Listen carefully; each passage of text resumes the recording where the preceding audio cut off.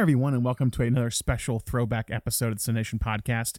So, before we had this current format of a genre per month, we weirdly did a genre per episode. And I know it sounds insane, and it was insane. We were doing it was Thomas and me and our other good friend Ben Gertz, who was one of the original kind of creators of the podcast back in the day, many years ago.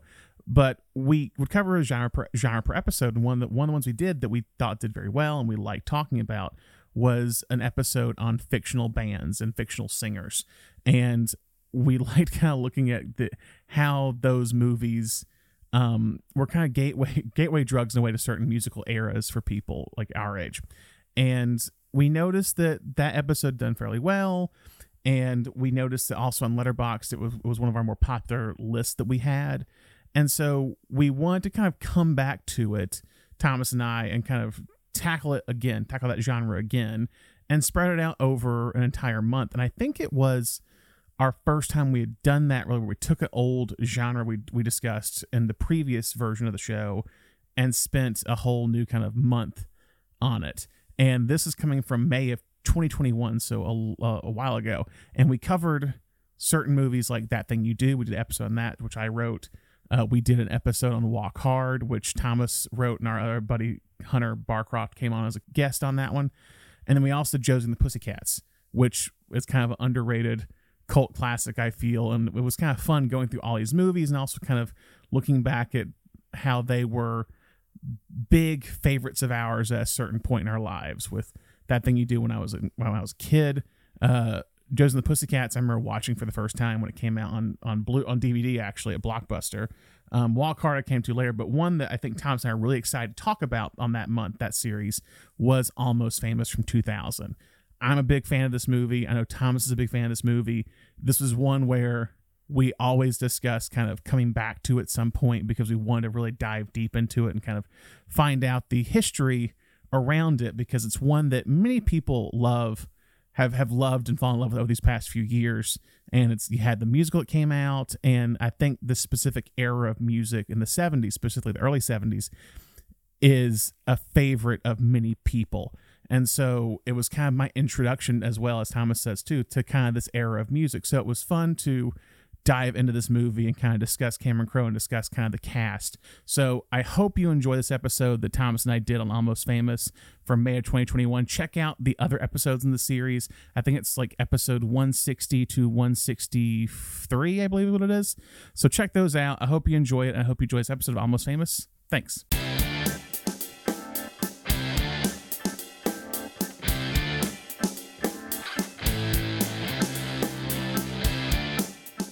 Hi, and welcome to episode of Cinenation. My name is Brandon Sparks. And I'm Thomas Horton. And here on Cinenation, we discuss film genres and the tropes and stories within them.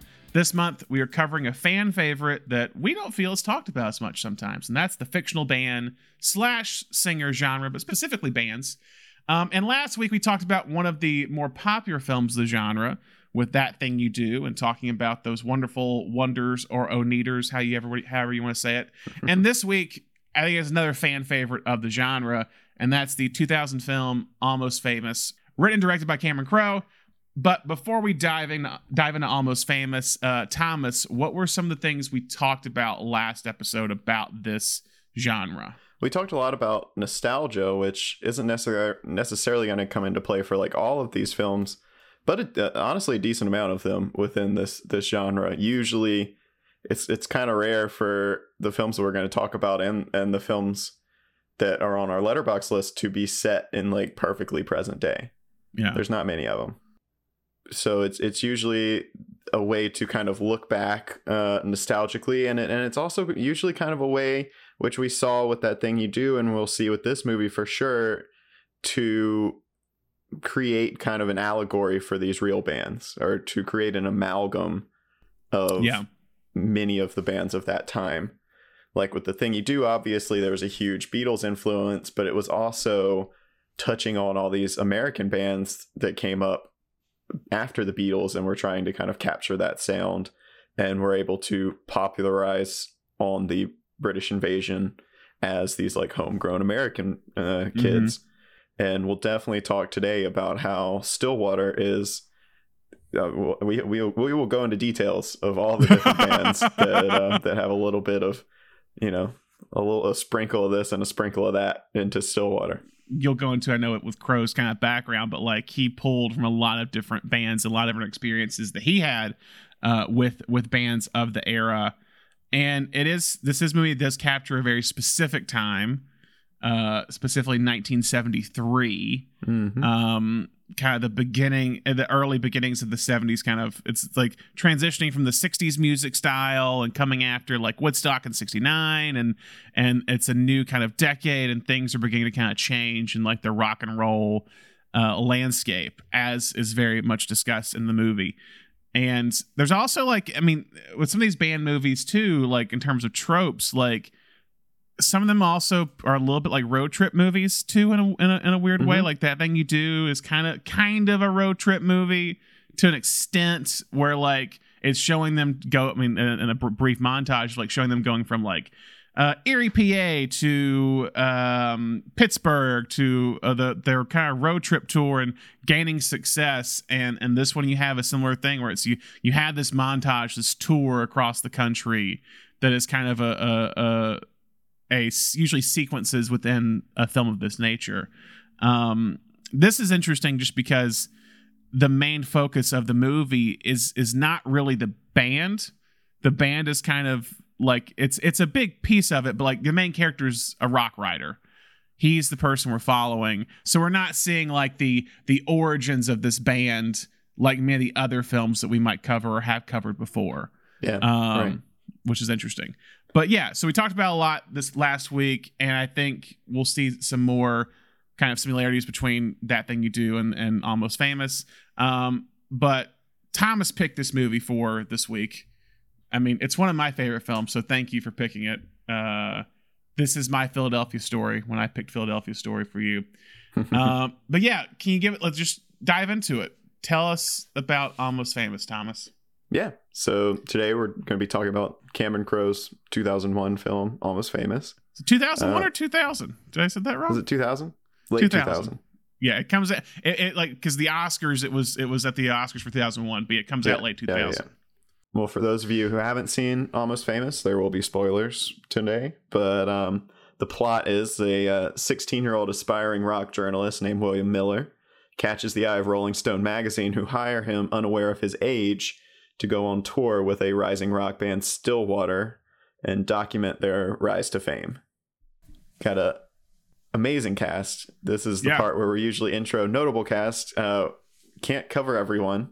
Yeah. Because it's really just like a who's who. This movie dropped in 2000. It was like a who's who of who was about to have a great decade. Yeah. Do you want to do a Matt Damon cameo award too in this one? Because there's a lot of... I'll go ahead and I have a surprise award category. Okay. I'll wait. Okay.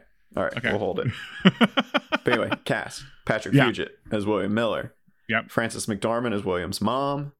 Kate Hudson as Penny Lane, a Band-Aid, not a groupie, who tours with Stillwater. Billy Crudup as Russell Hammond, the lead guitarist for Stillwater. Jason Lee as Jeff Beebe, the lead singer. Philip Seymour Hoffman as the legendary real-life rock writer Lester Bangs. And many, many, many more people in supporting roles. It was written and directed by Cameron Crowe, coming off of Jerry Maguire. We'll talk about kind of what happened in the in-between. It was a 4-year period between Jerry Maguire and the release of this film. Shot by John Toll, a very legendary cinematographer who had an incredible 90s. Yeah. Legends of the Fall, into Braveheart, into, like it or not, Jack and the Rainmaker back-to-back. Mixed feelings about those films, but you got it. I mean, this dude was working with Francis Ford Coppola. That's pretty legit. And he went from that to do The Thin Red Line with Terrence Malick. So the guy, stacked resume for did John a lot Toll. of stuff. Yeah. And also very notable, the songwriters and rock consultants on the film, Nancy Wilson, who was Cameron Crowe's wife at the time, of the band Heart, and Peter Frampton of being Peter Frampton, served as songwriters and rock consultants to help the actors get the real feel for a rock band within the movie.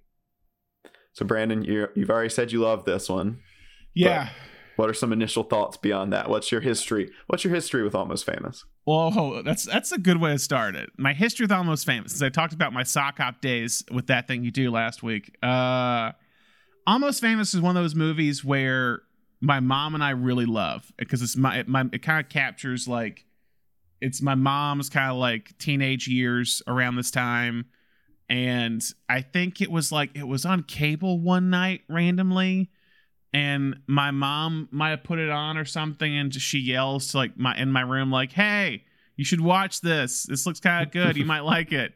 Because I don't remember if I started it, I feel like I hopped into it. It wasn't like the beginning of the movie, because I used to do that more with cable. You just kind of hop in and find weird, interesting things. It's not saying this is weird, but things you don't know of, they're just on. And this is one that I fell in love with in high school, and it kind of became the top 20 movies or whatever for me that I loved kind of revisiting, and loved the music. I think I bought the soundtrack. I think I did buy the soundtrack on CD, and just listened to it constantly. And it was one that I always liked introducing to people. I have friends who who would say oh, Kate Hudson's a terrible actress, and I'm like, well, you haven't seen Almost Famous if you're going to say a comment like that. You're coming in kind of ignorant here. And usually they'd watch it and be like, oh, you're right, she actually is really good. I'm like, yeah, there's a reason she's worked for 2 decades or so in this business. I think it's kind of the Matthew McConaughey thing in a way, not to say that they're on the same level in terms of movies, but I think in a similar vein is that McConaughey was known for rom-coms for so long, and I think Hudson, coming off of Almost Famous, has that same kind of stigma for a while to a lot of people. But yeah, so it was that, and I'm into the music stuff. I read that a buddy of mine told me to read Jan Wenner's biography, who was kind of the creator of Rolling Stone magazine. So I have a little bit of information on that, which is what he kind of pulls from. So it's interesting seeing kind of the two sides of it with that book and then with this movie, because in that book there's a lot more cocaine, I gotta say. A lot more cocaine than this movie. So yeah, it's always been a favorite of mine. It's always been my life since high school, and it's always a joy. Again, it's very much like That Thing You Do for me, where it's I've seen it so many times, it's sometimes a little hard to be fully critical of it, because it's just one that I'll put on of once every year or so to watch. It's a very long-winded answer of my of my thoughts of Almost Famous. But what about you? My history with Almost Famous is weird because it kind of parallels the movie a little bit. I think I might have brought this up when we did our shorter fake band episode, but when my sister was going away to college, I was in middle school, and my mom decided we were going to just buy her a crate of rom-com DVDs to send her off to. That was going to be her graduation present. Yeah. And so went to Walmart and went through the bargain bin and found all these rom-coms and found a copy of Almost Famous. I had never heard of it, and we just saw Kate Hudson was on the cover. It said she had won a Golden Globe for it. Yeah. So we were like, oh, okay, this must be a rom-com. Kate Hudson's in it. That's the reputation she had in 2006. Yeah. So we bought it for her and we put it in that pack, and she went off to college for a semester, and she came back and had that one. And she was like, I think you might like this one more than I do. Because I was really into classic rock already. School of Rock had sent me down that road a couple years earlier. Yeah. And so it really did kind of parallel when Anita gives William her vinyl collection. I had a little DVD player, and it was rated R. So I was I don't know, I was in 7th, 8th grade. I was I don't know if I could watch rated R movies, but usually my mom had to approve them or whatever. I was I'm just watching this. So I would watch it in 10-minute segments in the evenings when I was supposed to be doing my homework on my little portable DVD player. And I was oh my God, this is it. This is the Holy Grail. Yeah. Yeah. So that was your Tommy. That's what you're saying. Yeah, that was your Tommy. Mm-hmm. So I guess it seems like both very personal movies, or a very personal movie for both of us. So yeah, and just the music. I mean, it's it kind of, with certain films of that era, it's it really influenced my love of specific eras of music, or specific bands or specific singers. So shout out to the guy off of the IMDb message board. Oh, yeah. Who emailed me the soundtrack because I was like, yo, I really want the Stillwater music. I was like, I already own all these other songs, but I really need the Stillwater songs. Some guy was like, give me your email address. I've got not only the songs that are in the movie, but like a couple of songs they recorded that aren't in the movie. And he emailed them to me, and I've got them. They're fantastic. They are. And it's surprising they were not put on like part of the soundtrack, honestly. Or like kind of like, it's like when you think like, say, recently a movie that kind of comes to mind with like the fictional bands and songs, it's like, or singers, it's A Star Is Born, where they just released this huge, like, every song we recorded that somewhat appears is on this soundtrack. And Almost Famous, I think, was more trying to be like, we're gonna put like mostly the bands that we're worshiping and not the like fictional band we're creating. It's kind of odd when looking at fictional band movies. I guess you could say it's like this band has like technically one song, I think, and that's Fever Dog. It's all like released on the actual soundtrack. On the actual soundtrack, but that's also back when, you know, in the prior to iTunes, soundtracks also kind of functioned as like greatest hit CDs. Yeah. You know, if you saw a movie and you liked like 2 or 3 of the songs in that movie, you were like, well, I'm going to buy the soundtrack. Yeah. Because that's going to give me all of those songs in one place. Yeah. We could talk about movie soundtracks and the way that's changed. But let's move on to how this movie got made. It's very interesting. So like I said, Jerry Maguire comes out in 1996. Crow had been successful before. He had written Fast Times at Ridgemont High. He had written and directed Say Anything, but Jerry Maguire was a whole other level. Jerry Maguire was a massive, massive hit. Yeah, he done singles and the movie Singles as well. Yeah, that's like very much grunge, like kind of the grunge Seattle scene, like Seattle music scene as well. But yeah, while he was fairly well known, Jerry Maguire hit, and everyone wanted a piece of Cameron Crowe at that point. So he finally kind of had enough clout to really get a passion project made. So around the release of Jerry Maguire, he had written an article for Live magazine about his love for the 1970s rock and roll scene and how rock music had created a rift between him and his mother before ultimately bringing them together. The magazine shut down and never published the article, but it got him thinking about writing this kind of story about his teenage years, his relationship with his mom, and his relationship with rock and roll. Also, Cameron Crowe, much like William Miller, had been hired to write for Rolling Stone at 16 and toured with acts including the Allman Brothers, The Who, Led Zeppelin, the Eagles, David Bowie, Heart, many more. Yeah. Crazy career for a teenager. Yeah. And went on to write for Rolling Stone into his 20s. Yeah. So he's been kicking around this idea, and in the late 90s, a director-producer you may have heard of named Steven Spielberg had set up a little production company called DreamWorks. DreamWorks. You might have heard of it. And he was looking for projects, and his friend and frequent collaborator Lawrence Kasdan reached out to Crowe. Oh, wow. And said, you should come pitch Steven Spielberg whatever you've got, whatever you're really passionate about. He's listening to everyone right now. So Crowe sent his script to Spielberg. It was 172 pages. Had not been edited down or anything. This was just his passion, his dream movie. Yeah. And he sent it to Spielberg. Spielberg called him 2 days later, and he said, I want you to direct every word of this script. Remember that for later. That's going to come back up. Oh, yeah. For how I know the runtime is for the director's cut, I'm pretty sure he shot every word. So once Crowe got the go-ahead, he knew it was going to take a lot of prep work to really capture the feel of the 1970s and the feel of rock and roll. As the band in the script drew on his experience with multiple bands in the 70s, he knew it had to be like an amalgamation of a lot of the bands that he knew, and it had to sound like it came from the 70s. So he brought on his wife at the time, Nancy Wilson, who was a founder and lead guitarist of the band Heart, and his close friend Peter Frampton to start writing the music for this band Stillwater.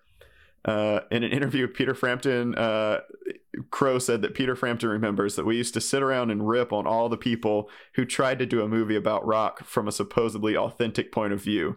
It was like a parlor game, just ripping on all the movies that never got it right. So when I told him, come work with us on this movie, it's about growing up in rock in 1973, he said, what? You've become one of them. You're trying to capture something that can never be captured. Crow knew from the start that his movie was going to be different because it wasn't going to be about the spectacle of rock. A lot of people had tried to make movies about the drug scene in the 70s and how wild it was and the excess. Yeah. And he said Almost Famous is about falling in love with music at a young age when you weren't sure who your friends would be in the world, but records were your friends. And then you go out into the world and you meet people who love those same records who also become your friends. It's an explosion of feeling like you belong. And that was my rudder for Almost Famous. So he had a very different starting off point than a lot of people. It wasn't the goal to make some big rock and roll feature. Yeah. So next came casting.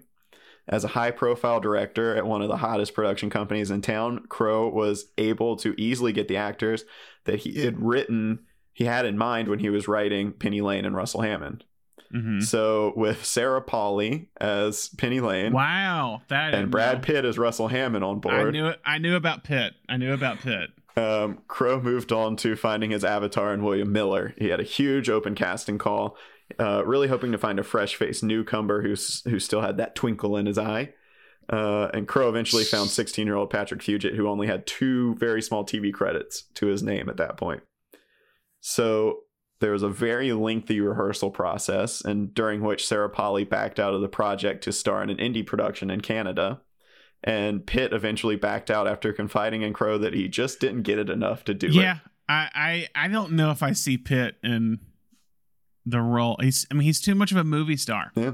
Does that make sense? Like Billy Crudup kind of like fits this, because I've never seen Billy Crudup in anything at that point in time, and I think he's a little bit younger, and just has a little bit more of like his character, because of his look. It has a little more like by the seat of his pants type thing of like we're rising up and we're kind of a little unsure of like the success of this band. Mm-hmm. And for some reason Brad Pitt just oozes confidence to me, and I just don't know if he would have that same kind of insecurities. And Pitt's done insecure stuff before, but like I just feel like it's still Brad Pitt. At the end of the day, it's still Brad Pitt.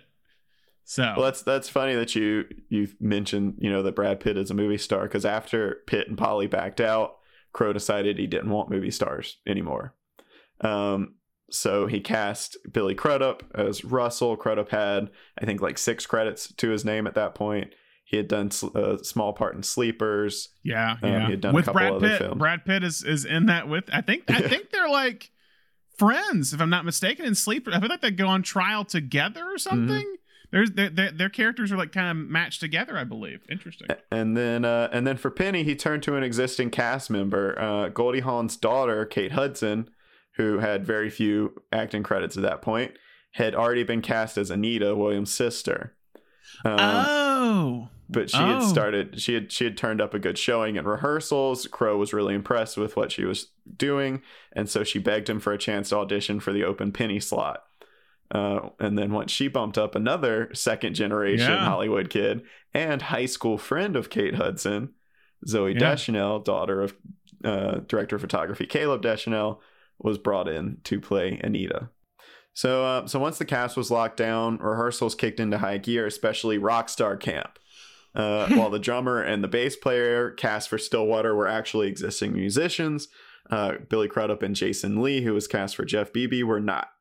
And while Jason Lee would be lip syncing for the film, they still wanted to have the feel of a rock star. So Frampton and Wilson worked with the group 5 days a week for 6 weeks to make them a believable rock band. And Frampton taught Crudup how to play enough guitar to be able to play on camera. And then so they wouldn't have to use any, camera tricks to make it look like he was playing.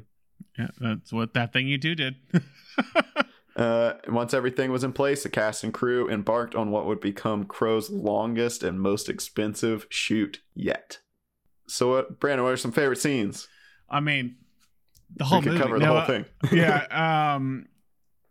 I mean, right out of the gate, I gotta say, Philip Seymour Hoffman in any scene he's in as Lester Banks. Absolutely. Like, I just, when I think about a lot of this movie, but I think of him, just Hoffman as Lester Banks in this entire film. Like, I feel like he has maybe 5 scenes, I feel like he has like the big kind of like when he kind of comes to meets William in San Diego, and then it's like I think 2 or 3 phone calls. And Hoffman, I wanted to make like a montage of this, but Hoffman's one of the best phone actors of all time. Because he gonna include happiness in your happiness is one thing. Like, I think there's other ones that I think, or Punch Drunk Love is another one. Oh yeah. Like he can do so many variations of just like phone acting. And I'm just like, I wanted like just a video montage of just him talking on the phone. Because like he's done it a lot in movies besides the ones we mentioned. And it's a variation of like angry and hurtful to like this very kind of sincere and, I mean, caring friend. And he'll be like the stuff where he's jamming to music, but then it's the like sitting on his bed alone and like talking about the like being uncool and everything. But like it's just all this stuff is phenomenal. I think it's just a great intro of him at the radio station and just criticize the Doors. Iggy Pop. Jim Morris, isn't it a little early for Iggy Pop? Iggy Pop, he's like, no, not for me, and just like chucks like the Doors record or whatever. But it's like, yeah, the Doors, Jim Morrison, they're drunken buffoons betraying their poets. Give me the Guess Who. They are drunken buffoons, and that's poetic. That's what makes them poetic. Like, it's such it's like his in that scene, he's like this Tasmanian devil in a way, just like jamming to Iggy Pop. But then it's like it takes it down a notch when he's having the ice or the empty restaurant that him and William go to, and just like I was like, you should talking about kind of the again, Crow does a good job of having Lester be this like, here is what rock and roll is right now in 1973. And he is the one who's giving you kind of the what Rolling Stone is like, what the bands are like. It's in this like, it's the chasing after the Beatles at like a few years after the Beatles, where everyone's trying to be rock stars, it feels like, and everyone's trying to be the Stones or someone. And that's why I think what's interesting when looking at, say, the Rolling Stone dynamic is because Williams coming in worshiping Rolling Stone, like Rolling Stone magazine, worshiping these bands. And in real life, like Rolling Stone hated these bands. Yeah. And that's what they talk about. And like Jeff says it later on, like, this is the band that trashed Zeppelin, broke up Cream. and like criticized Layla. Like, and I love in the Rolling Stone review that Peter Travers did, there's a parentheses when they quote that line, and it goes, editor's note, all true. Because like that's what they did, because it was a lot of older people who were worshiping the Beatles and Stones. They're like, who the hell are these people? Who is Led Zeppelin? We don't get these people. They suck, and we're just going to criticize them. And Rolling Stone, this thing about Jan Winter and Rolling Stone, they always like to prop up the people they like. This is something to do with criticism. That's why like they hero worship a lot of the time. But they hero worship specific people. So at this point, it's like they're worshiping the Beatles. They're worshiping Bob Dylan. And they don't want these young, long-haired guys coming in and like ruining the music. And just like to even go in a modern sense with that. I'm sorry, this is my rant on Rolling Stone, and I apologize.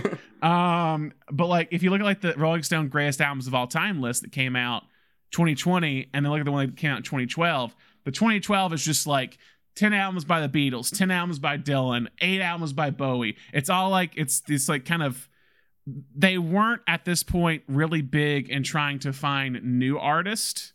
It was all about worshiping the old. And so that's why why Crow was so kind of important to the Rolling Stone model at that point, was because they sent him out to the bands that hated Rolling Stone because he was a fan. Like if they wanted a fluff piece, they sent the Kid, as they called him, because that's what he did, is that he went out and loved these bands.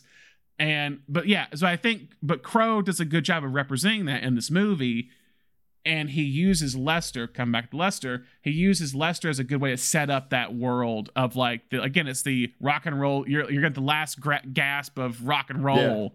Yeah. I love that. It's like, it's almost like Midnight in Paris. It's like, because we're sitting here, you know, in 2000 watching this movie and being like, oh man, like rock was so much better in 1973, and you're watching Lester be like, rock's dead, man. You missed it. And that's what's happening with them, like Rolling Stone. It's like they're trying to like, let's get out of the music scene, let's do politics. That's why you're getting people like Hunter S. Thompson, which they mentioned in the movie, to be like the writer. They just want to cover. Jan Winters wanted to cover bigger and better things, and music is not one of them. You got a scene that you want to bring up? Well, I was gonna say anything with Philip Seymour Hoffman. I'm gonna say anything with Frances McDormand.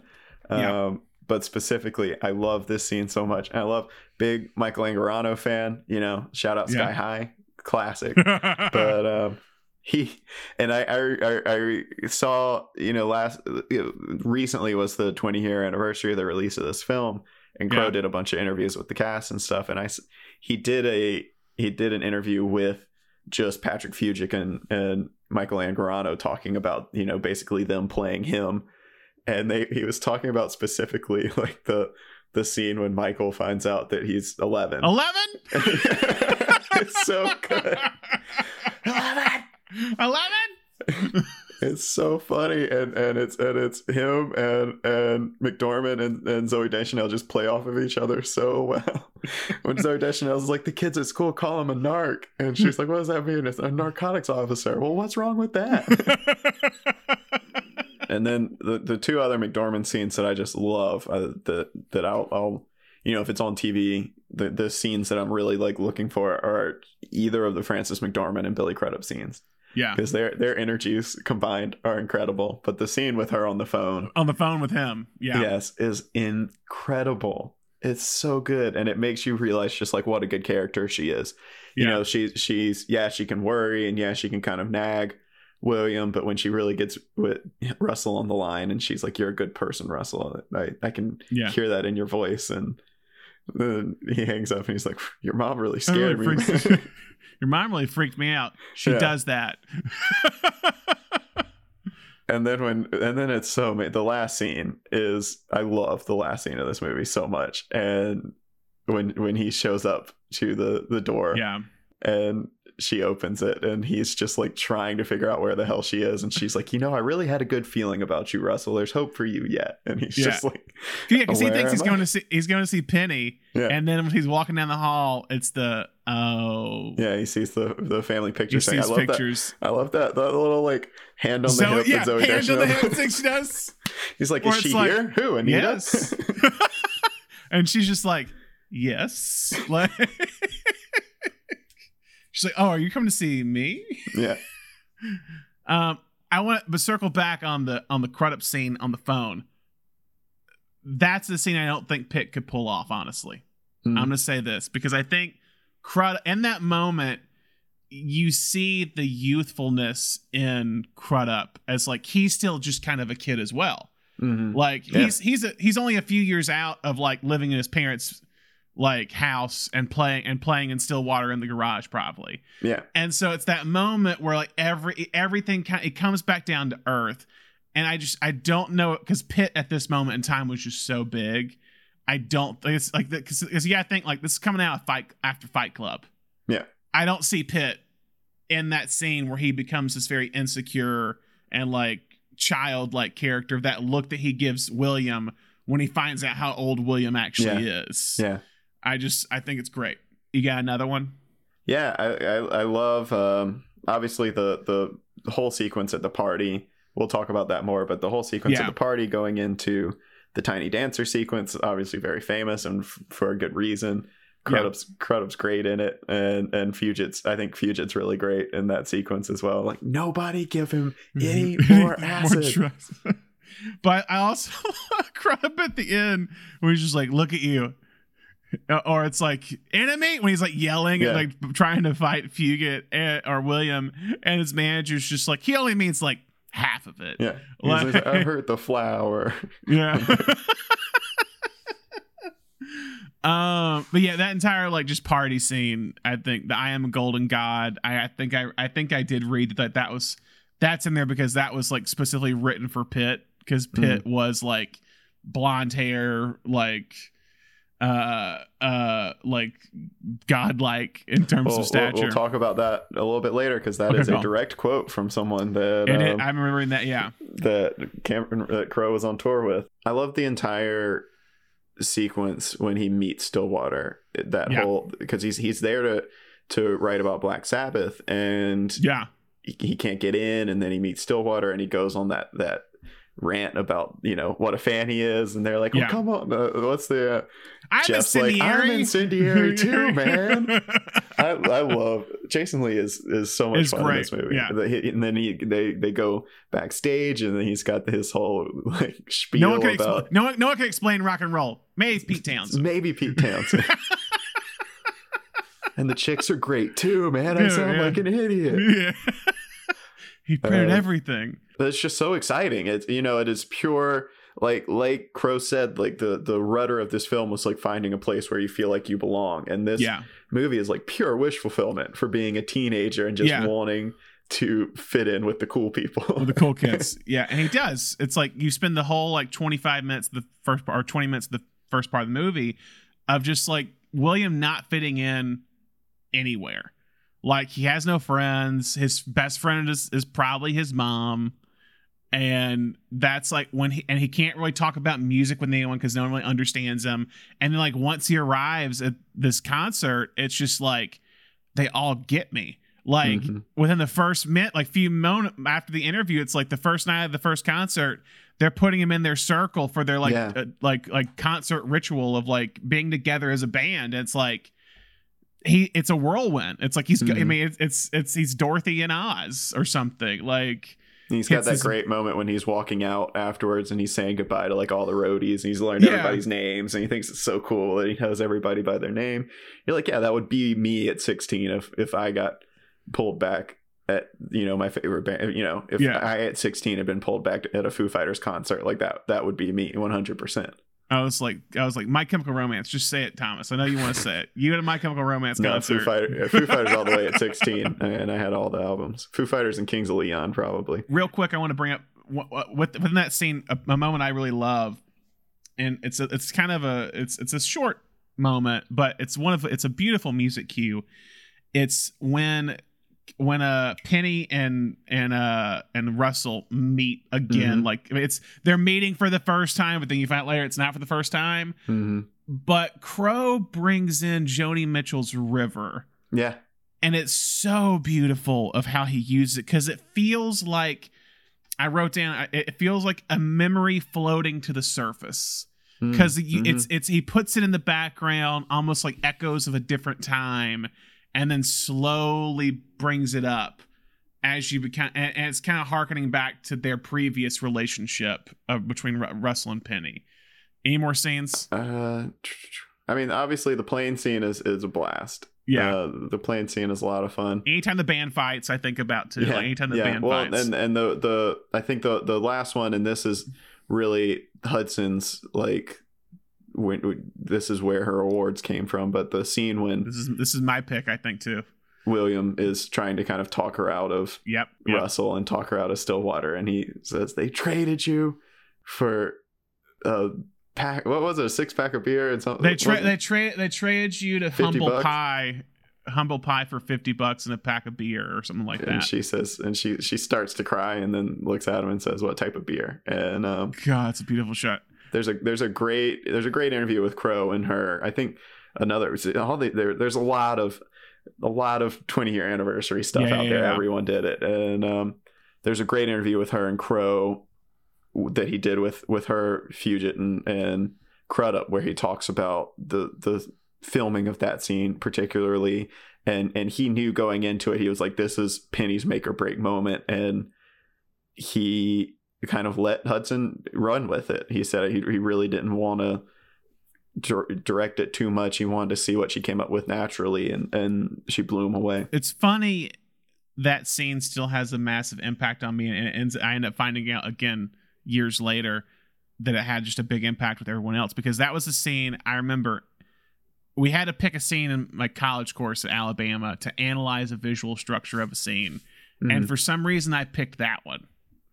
And I think it's a well-directed scene of how not just the acting between Hudson and Fugit and kind of the goals and obstacles within the scene, but Crow and John Toll do a phenomenal job in the editing, I assume too, of like structuring the scene, because it goes from it's kind of like close up over the shoulders where it's kind of together. There's wide shot. It shows they're kind of all like they're in their own world together discussing it. And it's that moment when once he reveals that news, those kind of over the shoulder shots they've been doing, he cuts into a tight close up of Hudson. And it's that look she gives up to him when she finds out again, when she starts to cry. And then it holds on that shot that entire time. And it's such a beautiful shot and such a beautiful moment from Hudson. All right, let's dive into some on-set life. Sounds like it was a great time, especially now everybody's coming back together for these anniversary interviews. They all seem very close, but it ran over schedule and over budget. Yeah, I don't doubt that at all. Crow says at some point he realized he was over schedule and over budget, and he hadn't heard a word from DreamWorks, and he was like, "Okay, I'm not going to bring it up. We're just going to keep working." But a little bit more than halfway through the shoot, someone came out and started keeping an eye on set, and he said, even though Spielberg had told him to direct every word of the script, he said at a certain point the message became maybe direct every other word of the script. Crow encouraged improv during the production, leading to some of the most famous lines like William and Penny's "I need to go home," and she does the little poof, "you are home." During the Tyner Dancer sequence, that was improv on the spot. He says he was most excited to let Fugit ad-lib on set because, like William, Patrick was growing up and falling in love with music and his castmates right in front of the camera. He said he thinks Patrick was a little bit in love with Kate Hudson. No doubt. Who wouldn't be? Who wouldn't be? Yeah, exactly. Who wouldn't be? Crow's not known for an absurd amount of takes like some of his contemporaries. The cast does recount 2 sequences that took entirely too long to film. The Tiny Dancer sequence took over 2 days to shoot due to some issues with a rig where they were attaching the camera to the ceiling of the tour van so that it could go up and down the aisles. Cast member Noah Taylor eventually confronted Crow, telling him he hated Tiny Dancer already and he refused to sing it anymore after hearing it for 2 days straight. The sequence on the plane also went over schedule for multiple days because, believe it or not, Jimmy Fallon kept cracking up during the shoot. No, you can't tell me that. You can't tell me that Fallon never cracks up. Fallon cracking? I can't believe that. But he does. I didn't mention Fallon, but he does have a great line of the like, "I killed a guy in Dearborn, Michigan. I was driving. I didn't stop. I didn't stop. I don't know if he's dead or alive. I give him that. That's a hard thing to deliver, and he does it well. He does that little like wheel jerk movement when he says hit him. Some of the more interesting stuff with the production of this film is actually involved in the post-production. It sounds like after giving him free range for much of the shoot, the studio has started putting their foot down when it came to post. Crow had originally intended to call the film Untitled as a reference to it being his fourth feature film, and Led Zeppelin's fourth record was Untitled. And the studio told him they absolutely would not market a film called Untitled, to which he then decided to name the film The Uncool, which they also said was not marketable. So Almost Famous. Wow. Almost Famous came after that. He said Almost Famous was a term he used to think of when he saw the people who stood on the side of a stage at a band, and he would wonder like who are those people there? They're almost famous. Oh, that's okay. The production cost ballooned in post-production when Crow's proposed soundtrack of over 50 classic rock songs ended up costing almost $4 million. Yeah, which I think I read, I don't know what the like, I feel like the max that they did for like a soundtrack thing, which was like very high, was like 2 million at that point, and he doubled that. And so double what anybody else had. Yeah. Many of these songs had never been permitted for use in films before by these bands because, a lot of them were kind of still very anti-establishment, rock bands. Zeppelin specifically. That's the Zeppelin was the I big got a one. story on that for sure. Yeah, there's one big song I know about with the Zeppelin one. But so Crow called in a lot of favors to his old rock star pals and got a lot of like permission in person to use some of those songs. But yeah, Crow's director's cut was famously long, clocking in at almost 3 hours. 10 minutes were cut immediately when Led Zeppelin refused to let the film use Stairway to Heaven for a scene that Crow had filmed, where Williams' teacher and guidance counselor convinced his mom to let him go on tour with Stillwater by playing her the entirety of Stairway to Heaven. Yeah, it's the thing is that one's not even in the official like bootleg cut. No, because it's a deleted scene. Still didn't have permission to use it in the bootleg either. Yeah. So basically, if you go to the Blu-ray or whatever, it's like a deleted scene. It goes, okay, put on Stairway to Heaven now. Like it gives you like a ticker, I think, of like when to put on Stairway to Heaven. So you're listening to Stairway to Heaven as you're watching the scene and watching McDormand react to it. Crow had originally planned to use 5 Zeppelin songs in the film. He had a screening for Jimmy Page and Robert Plant to show them the movie and ask for permission. Crow was especially nervous because he had taken some inspiration for Russell from Robert Plant, including directly quoting him in the I Am a Golden God sequence. Crow recounts sitting in the back of the screening room, panicking about what he was going to do, how he was going to replace 5 songs off the soundtrack if Zeppelin hated the film. Yeah. And when they reached the Golden God scene, Plant just cracked up. He loved it. And later in the movie, when Rolling Stone calls Russell and he says, or Jeff says, Russell, they've got you on record saying I am a golden god, and Russell goes, I never said that. He said Plant stood up and yelled out, but I did. After the screening, the band informed Crow that they loved the movie, but they had a strict policy of not allowing Stairway to be used in any movie.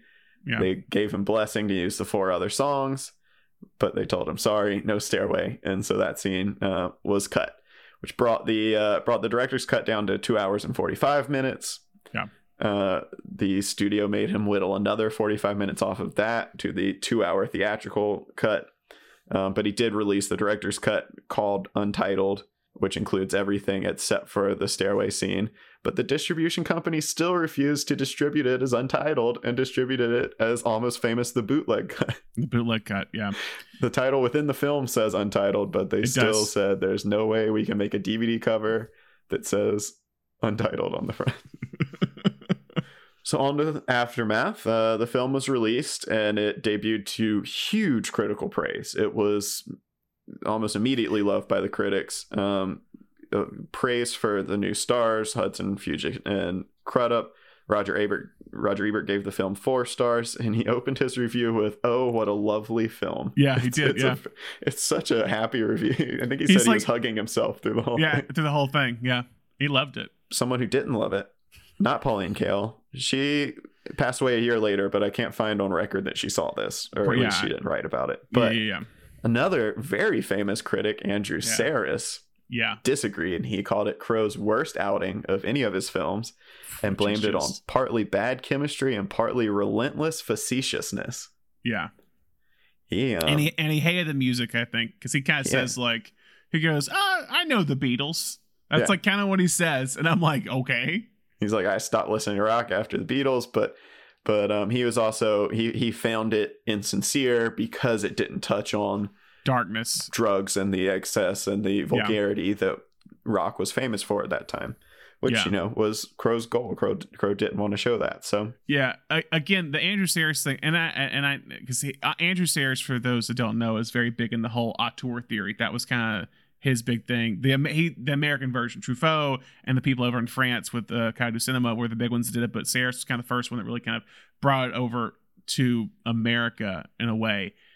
So he is a influential critic for sure, but I think that kind of comes in with what I was saying about Rolling Stone earlier, of the whole like, oh, we like this music, the old guard. We don't want these like new long-haired like kids coming in here.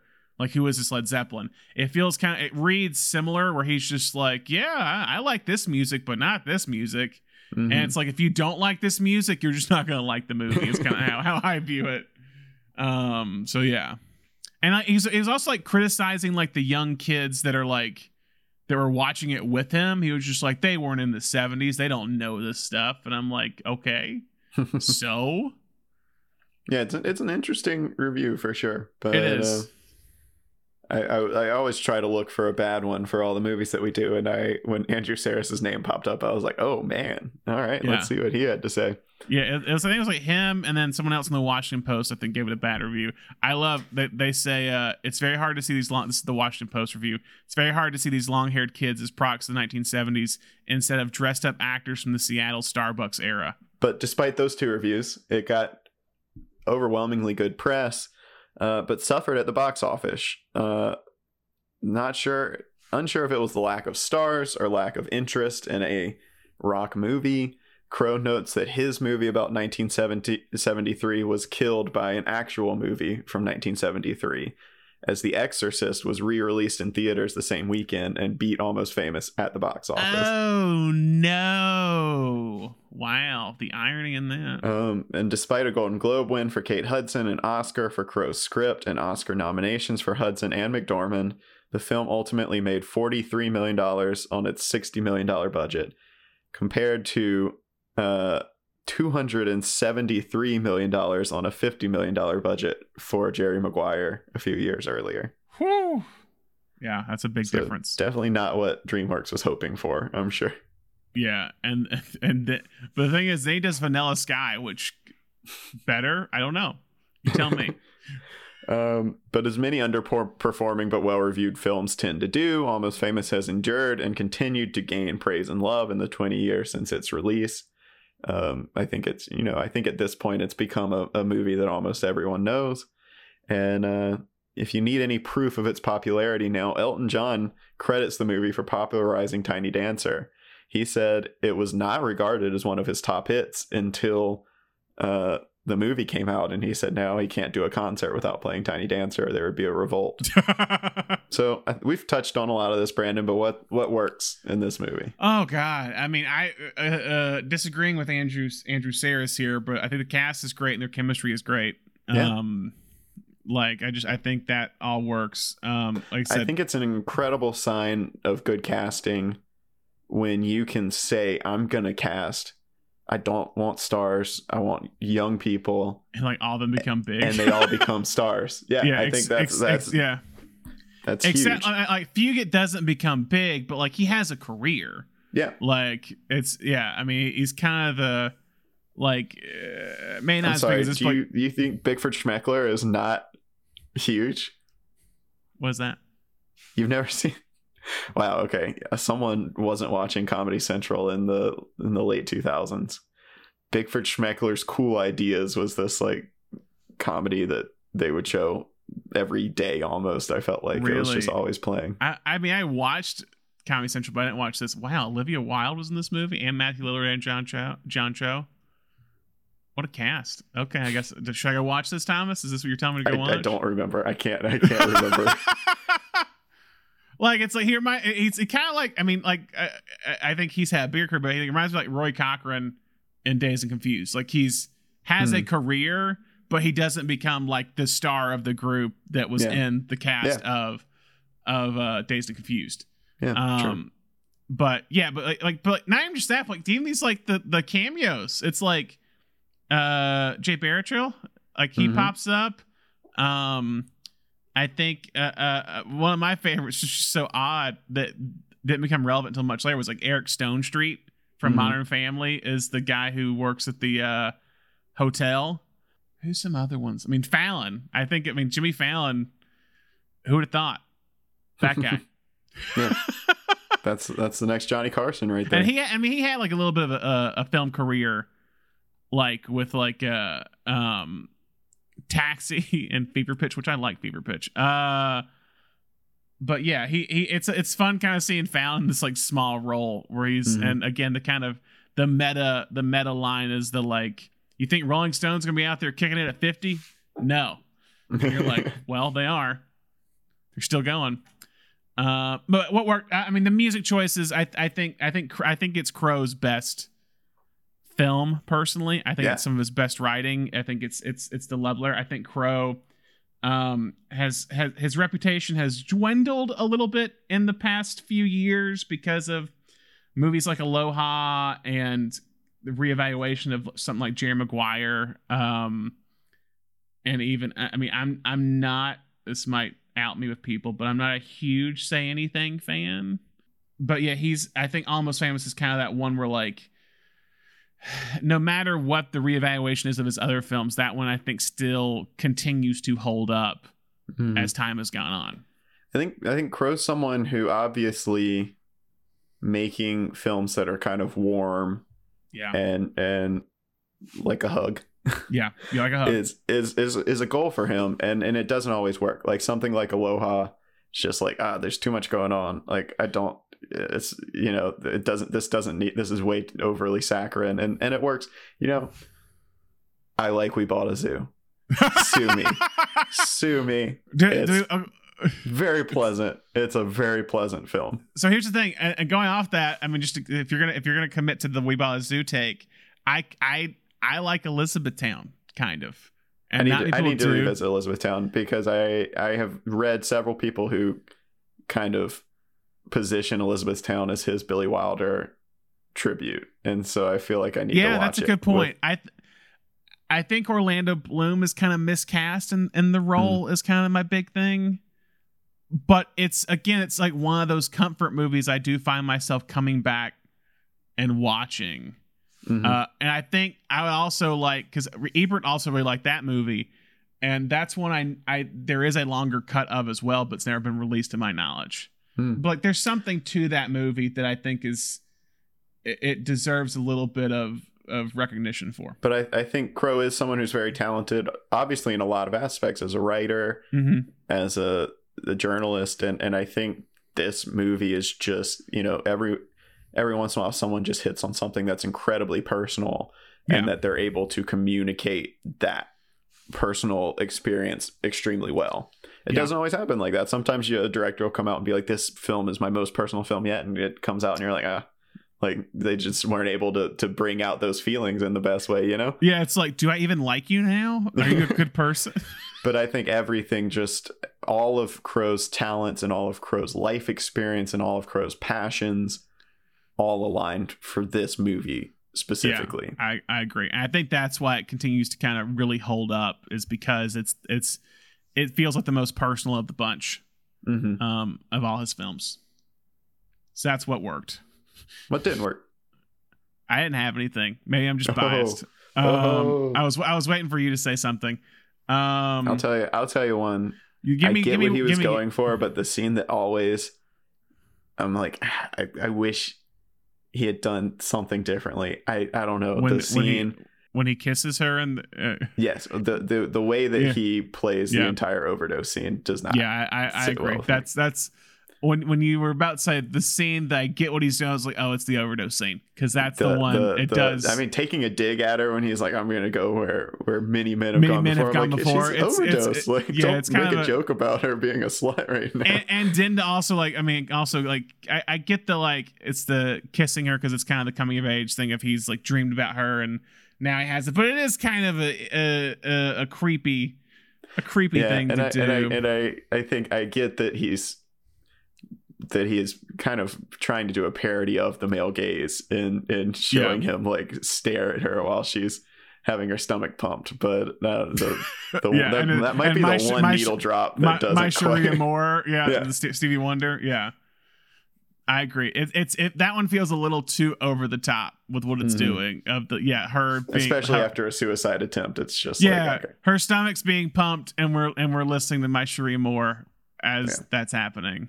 Yeah. That is the only misfire I feel like in this movie. That's fair. I don't disagree, because it's one, again, I'm happy you bring it up, because that's one that's like, it bumps me, but it's almost like, oh, but they did just play Mona Lisa and Mad Hatter, so I kind of like that part. Yeah, I love the scene. I love the scene right before it at Kansas City, very famous club. I can't remember the name of it right now. Oh, or where they're at when he runs out. Yeah, I love that scene. Obviously, we love the scene afterwards when they're in Central Park. So It's one that is you can easily gloss over it, but every time I watch, it's one of those I like forget about until I watch the movie again. I'm like, oh yeah, it's I one of those like I go do something else, like send an email as that's playing. Yeah, we've got some alternate universe cast. There's more. You ready to hear it? Yeah. Oh yeah.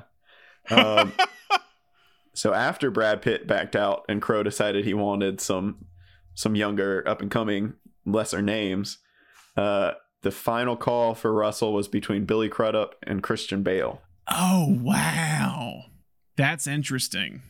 I can see it. I don't know.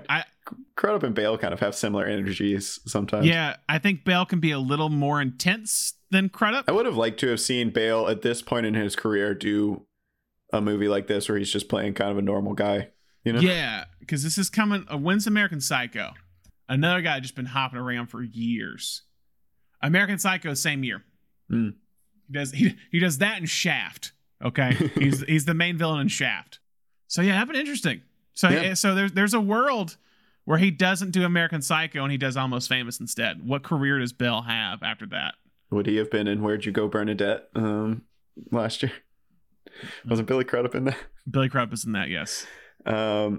Joseph Gordon-Levitt was a front runner for William for a while, but I could see that. Crowe decided that Levitt, who was 19 at the time, didn't play as believably 16. Yeah. Speaking of being believably 16, Patrick Fugit's voice broke while they were filming the movie. While Crowe at least initially got his dream cast in Brad Pitt and Sarah Polley, he wrote the role of William's mother with Meryl Streep in mind. And it's not clear if Meryl Streep ever entertained the opportunity, but it did not happen, obviously. It's funny that's the case, because I literally thought today, or when watching the movie, I was like, it's Frances McDormand becoming the next Meryl Streep, of like how like anything she does, and maybe more in line with Daniel Lewis, like anything she does, she doesn't come out much. It's Oscar nominated and possibly Oscar win, and when she comes out, she's amazing. Yeah, probably more in line with Daniel Lewis than because I think McDormand doesn't do as much in modern context as say Meryl Streep does, because Meryl Streep's just like Mary Poppins Returns and Mamma Mia 2, which she's not in there much, and other movies like that. So I did think like is that because they're like about a decade behind each other, it feels like McDormand and Streep, and I'm like, is she like kind of becoming that next wave of like anytime she does a movie she's gonna be nominated? I don't know. Up for Lester Bangs were Jon Favreau and Jack Black. I could see both of them. I think Hoffman's better, but I can see in terms of the physical comparison to Lester Bangs, I get both those. Yeah, Hoffman refused to read for the role, but damn right. Instead came in the room and went on a rant about a billboard he had seen on his way into the audition featuring Martin Scorsese endorsing American Express, and he just ranted on it for 10 minutes. It was when those commercials were happening. He ranted on it like Lester would rant on rock music, and they said, all right, this is him. He's got the part. It sounds like literally everyone in Hollywood auditioned for Penny Lane. I literally would not have time to list all of them, but here's just some of them. Here's a random smattering. Brittany Murphy, Neve Campbell, Maggie Gyllenhaal, Lara Flynn Boyle, Allison Hannigan, Katherine Heigl, Natalie Portman, Jennifer Connelly, Kelly MacDonald, Gwyneth Paltrow, Rachel Weisz, Liv Tyler, Laura Prepon, on and on and on and on and on. Wow. This was, I mean, think about it. You know, it was post Jerry Maguire. I feel like everyone's agent was like, you need to get in the room with Cameron Crowe right now. It's like Cuba Gooding Jr. just, I mean, it's like an Oscar win for Gooding, and then multiple Oscar wins or like nominations for Jerry Maguire. Granted, I'm not going to discredit Crowe with this, but like he had Tom Cruise in the movie. That was a big influx in terms of box office, because again, you look at Vanilla Sky a year later after this, it's like he shoots from Almost Famous, which is 43 million, as you said, and I think like Vanilla Sky is like 200 million box office. So there is that Cruise factor that's there. Who do you think would have been a good replacement if Kate Hudson doesn't do it? Who do you go with? I feel like late 90s, early 2000s Gwyneth could have done this. I'm not necessarily I'm not a big Paltrow late 2000s fan. Gwyneth fan, but later stuff. Yeah, maybe actually Pitt and Paltrow, because they were, I think, dating around that time. Liv Tyler, I definitely think Liv Tyler. Liv Tyler's kind of who I thought, and maybe because I've seen her do not similar roles, but like she's in That Thing You Do. She's in Empire Records, where she's playing this like musical muse in some way, or muse. But she can also do the kind of like dreamy, like trance like energy of it's all Penny. happening. Yeah. My ears, I perked up a little bit when you said Rachel Weisz, but I don't know if she would work in this role. Maybe I love her as an actress. Mm-hmm. I almost wonder if she was a little too. If she was a little too old. Because like Kate Hudson's like 21 or 20 when she makes this movie. Because like some of those names you mentioned, I'm like, they're a little old. Last alternate universe cast, Neil Young was set to play Russell's father in a scene. You would have hated that. You would have hated that, Thomas. They had a scene where he was going to visit Russell backstage right after the T-shirt incident. But Young backed up. They're going to sing together. They're going to sing together, right, Thomas? No, he was not going to sing. But Young backed out the morning of. He had already been fitted for his costume and everything. But as an apology, he gave Crow his pick of his song catalog to use in the film, and he even remastered an acoustic version of Cortez the Killer for Crow to use in the film. And it's a good song that they use in the film. All right, some film facts. There's a lot of them. I've combed all of the 20-year interviews to find what I can. Cameron Crowe's mother had a cameo in the film in the cut Stairway to Heaven scene in which she played William's principal. He very intensely tried to keep her and Frances McDormand separate offset when they leading up to that scene because he didn't want Frances McDormand's performance to be influenced by meeting his mother. But he said he had to leave set for 10 minutes, and when he came back, they were both gone, and he asked where they were, and he was told that McDormand had taken his mother out to lunch. Oh God. That feels like such a Frances move, you know? I feel like Frances should do that. After the film came out, Crowe asked his mother what she thought of the portrayal of her in the film, and she said she liked all of it except for there were a few shots when Frances McDormand was walking around barefoot, and she said, "I would not walk around barefoot." Mom, I basically made you the villain of the movie, and your problem is the barefoot, the bare feet. Crowe's been very open over the years about where the influences for Stillwater came from. Obviously, the I'm the Golden God scene came from a scene that he witnessed with Robert Plant at a hotel pool. The incident with the plane turbulence actually happened to Crowe twice, once with The Who and once with Heart. A lot of the animosity between Russell and William comes from Crowe's rocky relationship with Greg Allman of the Allman Brothers Band, who once stole all of Crowe's interview tapes so that he couldn't hand them over to Rolling Stone's fact checkers. Yeah. That actually, from my understanding, it was written as a plot point for the Almost Famous musical, is that Stillwater ends up taking the tapes, and Russell gives them back at the end when he comes back. I think also too, to go with to show you said that it was the pool scene was Robert Plant, but I've also heard the Allman Brothers said that happened to them as well. Well, and that was a quote. The quote you mentioned earlier when Russell has the outburst and he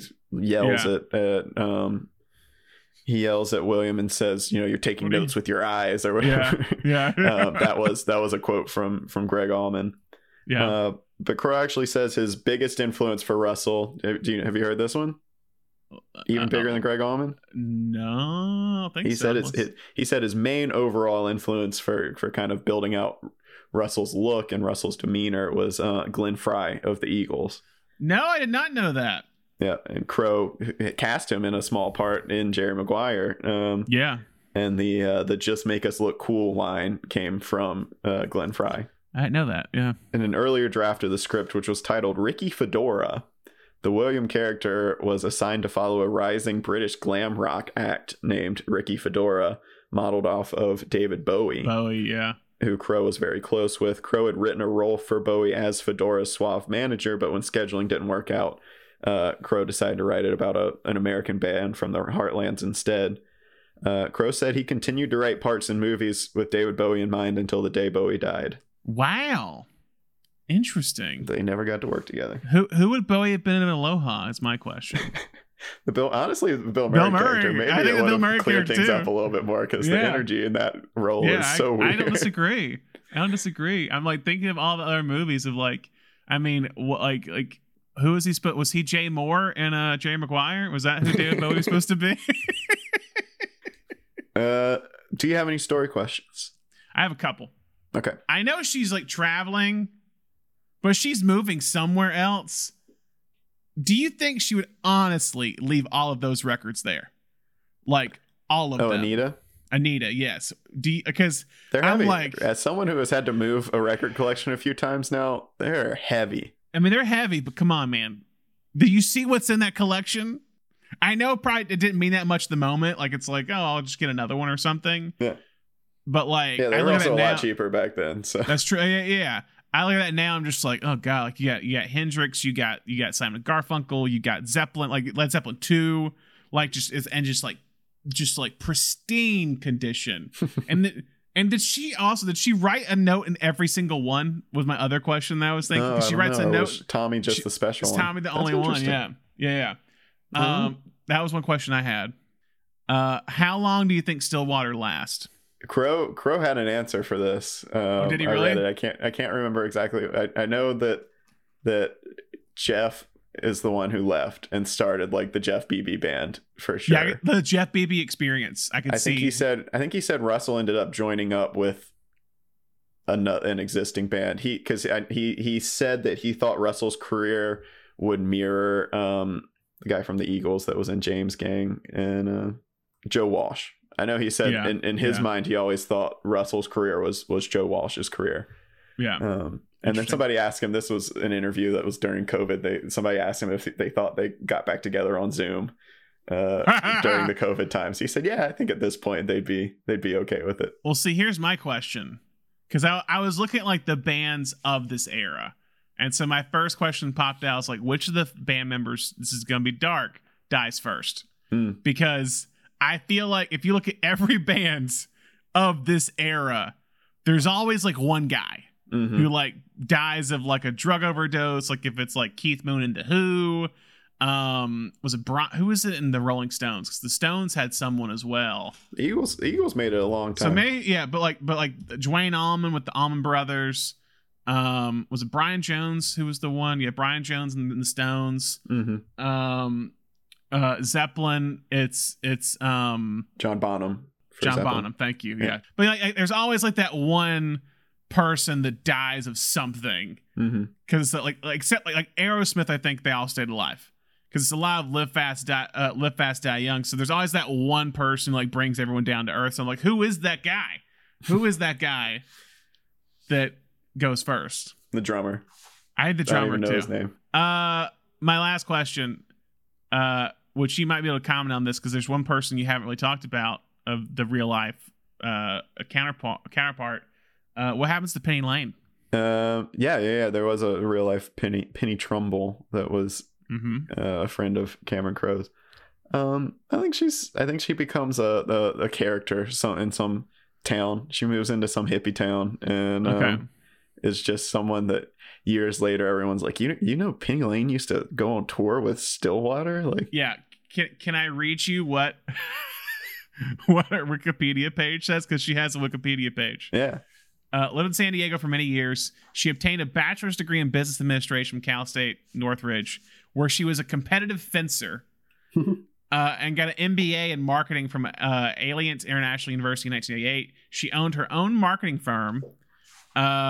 Upon her divorce in the early 1990s, she moved back closer to her parents. She bought property in Suave Island, Oregon, and built a ranch, which she describes as Rock and Roll Ranch. She now owns a wine label and grows her own grapes, Pinot Noir grapes, and still is involved in the Portland area music scene. She also became an ordained minister to officiate weddings at her ranch. Yeah.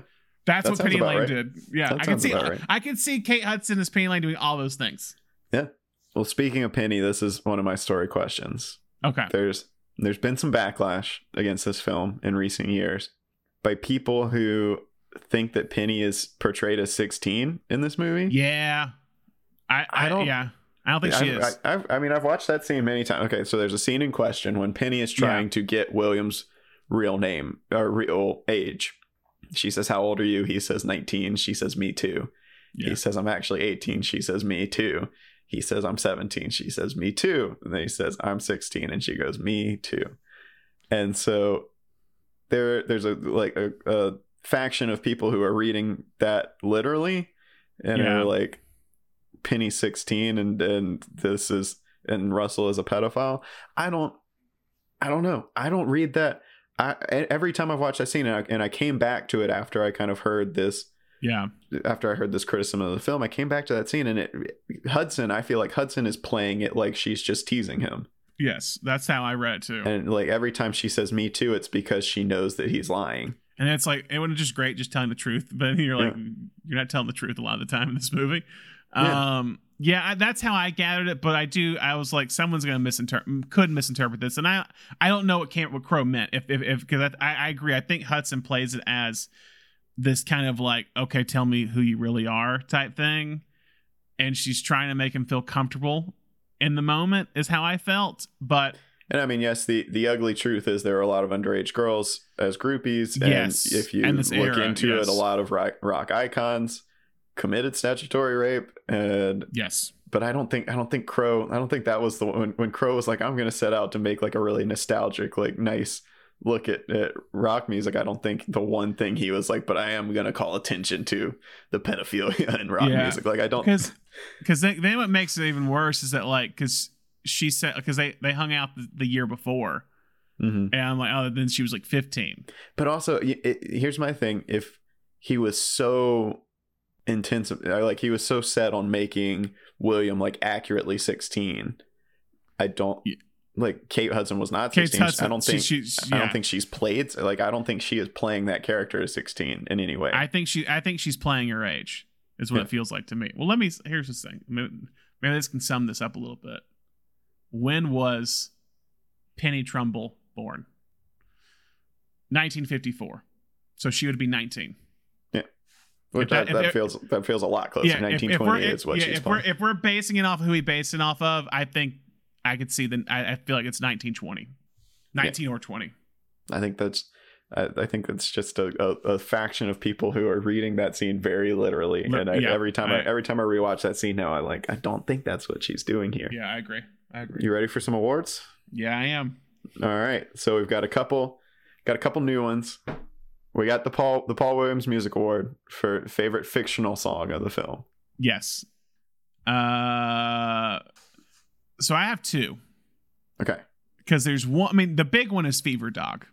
Yeah. Fever Dog is the big one. I think this is when you found out that I had all the cut songs, because you were I was like, man, I wish I could listen to them all. Because you said something about Fever Dog being the best song on this from Stillwater, and I was like, no, I think Love Comes and Goes. That was the other one. You were like, how do you know? How have you heard all of Love Comes and Goes? And I was like, oh, I have it. Yeah, because like there is some of it, like I watched that on YouTube. There is like stuff on YouTube of it too, and I listen to that. But I was like, I can't just jam to Love Comes and Goes because like it's on YouTube, so I have to like, I'm cheap, so I don't like buy the premium, so I can turn off my YouTube thing and listen to the music. So I just don't listen to it. I don't know what we're revealing here about the music that we now have with Love Comes and Goes and Almost Famous. Yeah, I love Fever Dog, but I think Love Comes and Goes, I agree with you. Those are the two that I come back to a lot because I just love the opening of Love Comes and Goes. Mm-hmm. Like the piano that Jeff Beebe's playing, and then it just comes into like dun dun, and then comes into the song. It's got two Russell Hammond guitar solos. It does. In Love Comes and Goes. So are we going with Love Comes and Goes? That's what it sounds like. I think like. so. I love that song. Yeah. I did put Fever Dog though in the digital yearbook I did in high school that I edited. I was like, I'm gonna throw in Fever Dog for one of these tracks. Incendiary. Love Comes and Goes. Paul Williams Music Award. Bam. All right, the Matt Damon cameo award, but we have to tweak it, break it up. We're gonna have the Matt Damon cameo award, but we're also gonna have the Almost Famous, not quite there yet award, which is someone who appeared in Almost Famous who wasn't famous yet but is now.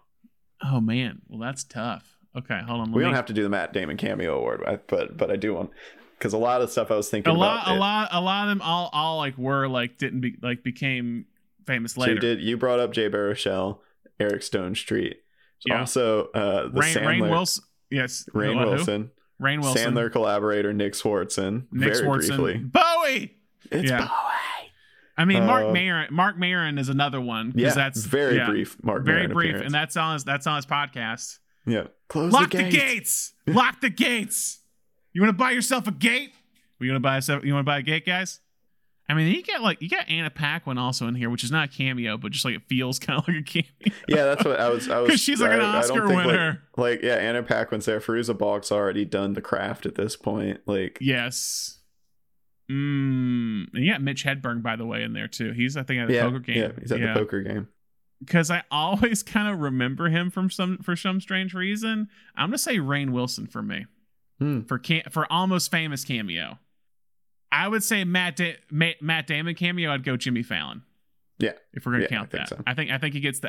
Because he's on SNL at that time. I think he gets the cameo. I'd say Rainn Wilson. My pick is Jay Baruchel. He's so much fun. He is the big Zeppelin guy, so that's fine. And it's like a year before Undeclared. Oh yeah. It's just great when they run into him in the hallway and he's just like listing off like the guys are all here. I got Jimmy Plant, Jimmy Plant signed my shirt, and they're just like not listening, like no one's listening to him, and he's just so excited. It's like he's with he tours with Led Zeppelin, but not like with Led Zeppelin. Rainn Wilson, Rainn Wilson has such these like weird movements in the scene that he does, like with the cigarette. It's just like when Ben Fong Torres is like talking to William, and Rainn Wilson's just like he can't hear the phone conversation, but it sounds like he can hear the phone conversation. Does that make sense? He's reacting like he's actually hearing the phone conversation. Terry Chin. Yeah. Terry Chin. He's really fun in this. He's got the you were talking about the Hunter S. Thompson line when he's like, "Listen here, man. We already got one Hunter S. Thompson." And like, they've never met him. They're just like, they trust this guy with all the Rolling Stone budget. They didn't have Zoom back then. This movie never would have worked if Zoom existed. Okay, so we're split on that one. Yeah, I'm going Jay Baruchel. You're going. I'll go Jay Baruchel. I'll go Jay Baruchel because I like the Led Zeppelin bits. He's in there. I think he has like, I remember him a lot more. But Rainn Wilson just has those odd movements that I'm just like, what is he doing here? I can't look away. All right, I'm pretty sure I know how the awards are going to play out, but let's go. All right, BH is straight. Limited scenes. Did we count Philip Seymour Hoffman in this category? Yes, I think I count Philip Seymour Hoffman. Then Philip Seymour Hoffman and BH is straight. I don't know how I missed this one in my trivia. Philip Seymour Hoffman shot over 4 days, and he had the flu the entire time. Wow. Great actor, man. Great actor. Yeah. Philip Seymour Hoffman, I just think some of the best lines in the movie. Yeah. It's you'll meet them on the long journey to the middle. That he says when he goes, you must be like, everyone must love you at your school, they hate me. Well, you'll meet them on the long journey to the middle. I love his the one he gives, like Ben. He's like, oh, who are you working for over there? Ben Fong Torres, give him this. It's a working piece. It's a working piece about a band trying to make big. He'll love that. Yeah. Or I just love, again, I also just like the kind of like random things. He's like, sometimes I just write, I take a little speed and I write like 25 pages of dribble just to write. He's like, oh man, you made friends with them. So for our Annie Potts X Factor Award, the supporting actor or actress that is the most memorable. Okay, so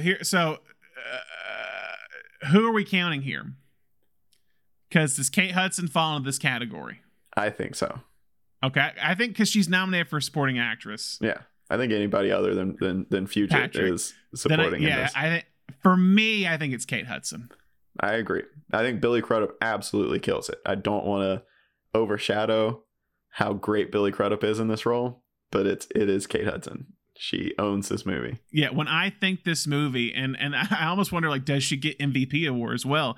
But when I think this movie, I think Kate Hudson. I think Kate Hudson, like, dancing in the empty, like, arena after they performed or whatever, like, with the streamers she's playing with and all that. I just think of those moments with her. Oh, you know what?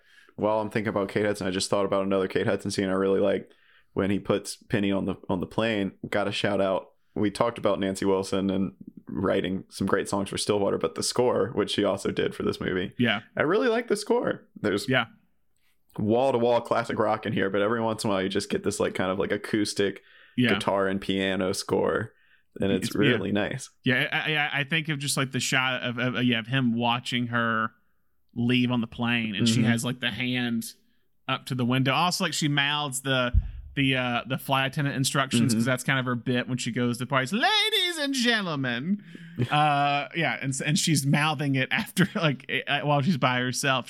She has these great just like kind of solo moments, if that makes sense. And I don't know if anyone else has that in this film. The MVP award, which you can bring Kate Hudson back up for this. Oh man, could I? Because I might do it. The person who carries the movie. Because it's like I kind of want to say Cameron Crowe, but I just also really want to give it to Kate Hudson. I just I think it's Cameron Crowe. That's fine, because like this is like I know, outside of making a movie, like this is an autobiography. Like you're right, but we've never had a 2-time winner. it's really incredible that he was able to condense all of his experiences into this. Into one movie. It's almost more. He did it for a while. It's almost more impressive than an autobiography. It's a really interesting form of autobiography, is to take like everything that you experienced in your teenage years, working for Rolling Stone, and somehow take all of it, condensing and pack it into a 2 hour or 2 hour and 40 minute, depending on what cut you're talking about, film. I don't disagree with you. I just really I wanted to flirt with the idea of Kate Hudson being a 2-time in one show. We've never had it. Yeah, Crow, I think, has to. Again, it's very much like his vision. Like you and I talked about like the like debuts of people and how it's like purely like raw, unadulterated like version of themselves. And this like honestly kind of feels like a debut, even though it's not. Does that make sense? Like it has a feeling of like, this is my personal story. I think it's because this is the movie he kind of has become most known for. I feel like in the modern context, it feels like a debut, and you don't realize like, oh yeah, he's been like he made 3 other movies and wrote Fast Times before that. But yeah, I think that this if you think of all like Cameron Crowe movies, it's like he always has the needle drops, and this is the first time where it kind of feels like it's fully engrossed in the story, if that makes sense. Maybe Singles, because Singles is like in that kind of era of music, but I think this one specifically, it ties up like it's very much a memory. Again, I go back to that scene, the Kate Hudson Russell or Billy Crudup scene of when Joni Mitchell's River plays. It's like that's kind of that moment that how he uses that music cue sums up what he's trying to do with that movie, is to bring this memory back. If you were alive during this time, is to bring you kind of back to this era of music of this time, and not the dark side, the light side of like why you fell in love with the music. Final questions. Okay, here we go. If this was made in 1973, who would you cast? Okay, yeah, you were very specific. Give me Russell, William, and Penny. Oh, I got more, baby. Okay. I went full on like. All right, let's hear it. I got Penny, I got William, I got Russell, I got Elaine, which is the mom, Jeff Beebe, and Lester. I got 6 people ready to go. Right, I like it. Let's go. Who do you want first? I went full on with this one. Give me William. Okay, William. Okay. A little bit hard to find a teen actor in the 70s. I gotta be real. It was very difficult because let me think. So there's one joke pick and one legitimate pick. Okay. The joke pick is Peter Ostrom, who's Charlie from Willy Wonka and the Chocolate Factory. Yeah. He only did that movie, but I'm like, comes out like around the same time. The more realistic one, Robbie Benson. Oh, okay. Who people now know as like he's the Beast, and being the Beast, he's the voice in that. But he just came at 73, comes out in the movie, and he gets like Golden Globe Newcomer of the Year. He does a few movies like One-on-One, this basketball film where he plays a basketball college star. And then he did a Ode to Billy Joe, this like Southern kind of based on the song by Bobby Gentry. So he's kind of he's a teenager in that era. It was kind of became a little bit of a teen heartthrob for a bit, but he kind of has the William vibe, kind of the dark kind of bowl cut, kind of a little nerdy, can be kind of shy. I think Robbie Benson for William. Yeah, I like that. That's a good call. All right, give me Elaine. Ellen Burstyn. Perfect. That's who I have for Elaine. Nailed that. Okay, Russell. Okay. I'm gonna do Russell and Jeff Beebe because I have two versions of here. I have the musical version and I have the actor version. Okay. The musical version of Russell, we might have to flip-flop this with Beebe, but the musical version of Russell, Chris Christopherson. Yeah, I could see that. That's my musical version of Russell. My musical version of Jeff Beebe, James Taylor. I knew you were gonna put James Taylor in this. Yeah. I think that's a logical call for sure. He was doing some acting. He did just do Two-Lane Blacktop like 2 years before, so he's doing a little bit. He's actually really good in Two-Lane Blacktop. That's the musical version. The non-musical version as Russell, Kurt Russell. You gotta at least try. Yeah, and then Jeff Beebe. Do you know how I'm going with this? Jeff Bridges. Jeff Bridges is who I have for Jeff Beebe. I like that. I like that a lot too. Because I'm just thinking like I really like Jeff as Jeff Beebe. Yeah. Yeah. I'm thinking of like the band scene when they're fighting over the T-shirt. Yeah. I could see Jeff Bridges going. Out. Yeah, I can see Jeff Bridges going, and that you can print. Like I can see him saying that. And Kurt Russell, I think, could kind of play the softer side a little bit more at that age. And he's not big yet. He's still doing the teen stuff, but he's of the Disney, or he's kind of out of that because he takes a break, I think, at this point. But I think he could work. I think he could work as that. Yeah, I'd love to hear Bridges in that. Rock and roll could change the world, and the chicks are great. I sound like a buffoon. All right, I got Lester and Penny Lane left. Okay, let's save Penny for last. Let's hear Lester. John Belushi. Perfect. This is great. I'm loving this so far. 73, he comes out national. He's not big yet. It's not SNL yet. That's 75. But he comes out with National Lampoon's Lemmings, which is a Broadway show, and I think they taped it as well. But he's big on the comedy scene. And I look at Lester Bangs, I'm like, who is a guy who looks like this at this point and that could just like rant about music? I'm like, oh, it's Belushi. Yeah. It's absolutely. Totally Belushi. And I think Belushi could actually nail, maybe not to the same extent that Hoffman could, but like I think Belushi was a good actor that was lumped into all those comedy roles, and because he died so suddenly, he could have had a much better career dramatically, and I think he could have pulled off those like nice, like soft phone call conversations with William. Yeah, I like this so far. Bring it on home with Penny. Let's hear it. I got two people. Okay. One, it's a little bit of a cheat. She's not big yet. She does another movie in 74 is what kind of breaks her out. And we've talked about on the show before. And that's Jessica Harper from Phantom of the Paradise. Mm-hmm. And also Suspiria later. Okay, yeah. I have her down. That's one of the people I have down for Penny Lane. The one I think you're going to like more, Sybil Shepherd. Nailed it. I'd watch that. I'd watch that movie in a heartbeat. So who's the final? Who are the final picks? We're going Sybil Shepherd for Penny. Is that what Sybil your Shepherd pick is? for Penny. Okay. Robbie Benson, I think, for William. Yeah, I like Robbie Benson for that. Ellen Burstyn, yeah. Belushi. As much as I do really enjoy the musical picks, I like Chris Christopherson a lot. I would have liked to have seen more stuff out of James Taylor. He gave some interesting performances, but I can't turn down the Bridges. Russell Bridges tandem. Yeah. It's hard not to. You can't do it. I get it. That I did some work on that cast. That was stellar. So does this? I think we already know the answer to this, but does this film fit in within any genres other than fictional bands? It does. We talked about one last month, and that's the journalism genre, because he is a journalist and he is trying to tell a story, and he tells a story at the end and has the big kind of narration, or it's the kind of narration, but also Russell's interview with him. But also it's we're flying over Tupelo, Mississippi, and I think I'm about to die. Like when they're reading it at Rolling Stone. And then also a road trip movie.